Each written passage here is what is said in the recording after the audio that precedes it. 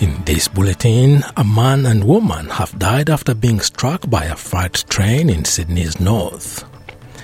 Australians hoping for rate cut as inflation eases.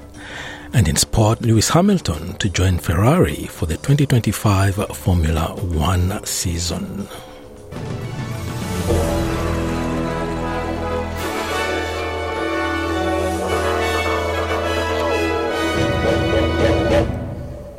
Two people have died after being struck by a freight train in Sydney's north this morning. Emergency services responded to Berora train station around midnight today after receiving reports a man and woman had been hit.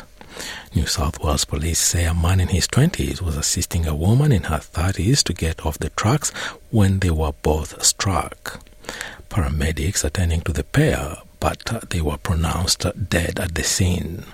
They have not been formally identified. The circumstances of the incident are still being investigated. The Education Minister says most Australians would like to see interest rates fall.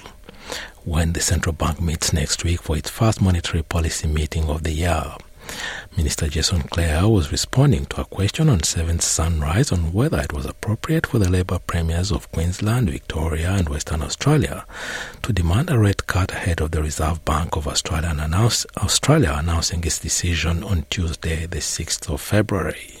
Well, I think all Aussies want to see interest rates go down. Ultimately, it's a matter for the RBA, though. And to get the RBA to cut interest rates, we've got to get inflation down.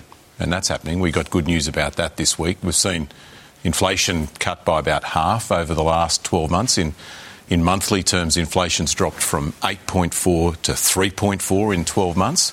So that's good. You know, if you can get inflation down, then we'll see interest rates go down. We know there's a lot of Aussies that are doing it tough and would like to see their interest rates go down. Earlier this week, hopes that rates will soon fall were fanned by Australian Bureau of Statistics data showing annual inflation eased to 4.1% in the December quarter, down from 5.4% in the September quarter. The Australian government has announced the imposition of targeted sanctions on 5 entities directly linked to the Myanmar military regime.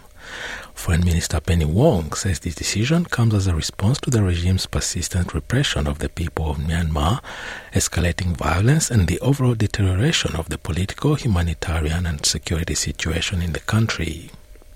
The two banks facilitating the regime's activities, Myanmar Foreign Trade Bank and Myanmar Investment and Commercial Bank, will face targeted financial sanctions. Additionally, 3 entities responsible for supplying jet fuel to the Myanmar military, Asia Sun Group, Asia Sun Trading Company Limited and Cargo Link Petroleum Logistics Company Limited, will also be subject to similar financial restrictions. Ex-tropical cyclone Kirrily is not going away anytime soon, with more heavy rains set to inundate Queensland's northwest. The system is even a very low chance of re-intensifying into a cyclone again in the Gulf of Carpentaria. Ex-Kirrily is near Mount Isa and is set to drift towards Gulf country days after first impacting the coast near Townsville. The Bureau of Meteorology says the system may move into the Gulf, but rated it a less than 5% chance of forming into a cyclone again. It's more likely to drift back south by this Friday and moves through western Queensland, bringing heavy rain. A severe weather warning is current for the northwestern Gulf country, with 6 hourly falls between 90 millimeters and 150 millimeters likely. The United Nations has rejected calls from Israeli Prime Minister Benjamin Netanyahu to shut down the main aid provider to Palestinians in Gaza.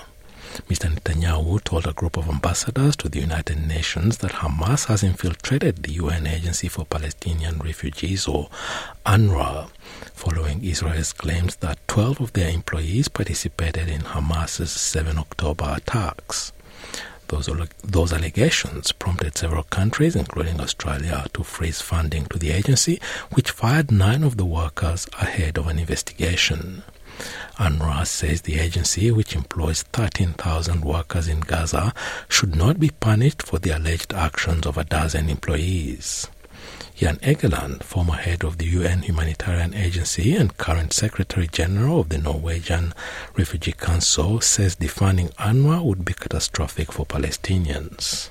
Defunding UNRWA means a collapse of humanitarian work among Palestinian women and children in their hour of greatest need, when they're under this relentless, indiscriminate bombardment, and when there is so little capacity for humanitarian relief. Federal Treasurer Jim Chalmers says the better-than-expected news on inflation is evidence the government's revised position on Stage 3 tax cuts is correct. The latest data shows consumer prices rose just 0.6% in the final quarter of 2023, the smallest quarterly rise since the first quarter of 2021.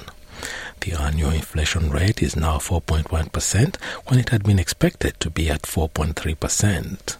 In comparison, at the end of the third quarter of 2023, it was 5.4%. The lower inflation rate raises the chances of quicker interest rate cuts.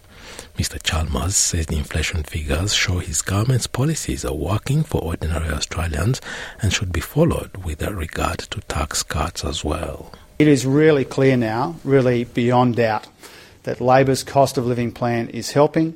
Our responsible economic management is helping as well. And because of those things, and because we understand the pressures that people are still under, the tax cut from 1 July will be another way that we support the workers and families, the women and young people, the steel workers and early educators of this country. United States President Joe Biden says he has made a decision on how to respond to the drone attack in Jordan that killed 3 U.S. soldiers, but has refused to provide more details. An Iran-backed militia group has claimed responsibility for the attack at a U.S. military base. Mr. Biden has been weighing his options, and the expectation is that there will be retaliatory strikes, but the timing of the response has been unclear. Speaking to reporters as he left the White House on a campaign trip to Florida, he said he holds Iran responsible for supplying the weapons used in the attack. I do hold them responsible in the sense that they're supplying the weapons to the people who did it. I don't think we need a wider war in the Middle East. That's not what I'm looking for. The Australian Competition and Consumer Commission says there is significant work to be done to improve childcare costs and access. The ACCC's final report from the childcare inquiry, released earlier this week on Monday, January 29, found subsidies generally lowered out-of-pocket costs across income groups. But fees across all services have grown faster than inflation and wages since the childcare subsidy was introduced.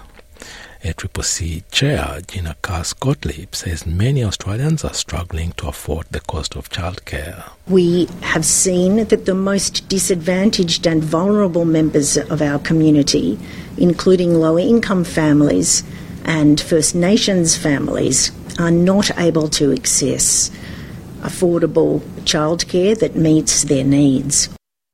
A leading human rights organization has said that under no circumstances should a Russian band critical of Russia's war in Ukraine be deported from Thailand to Russia. The Baitu rock band members were arrested on Thursday on the southern resort island of Phuket after playing a concert allegedly for not having the proper working papers. Under no circumstances should this band be sent back to Russia. It's quite clear that the government of Russia has identified them as a provocateur, as a group of people who are anti-Kremlin, and we expect that they would take severe action against them if they can get their hands on them.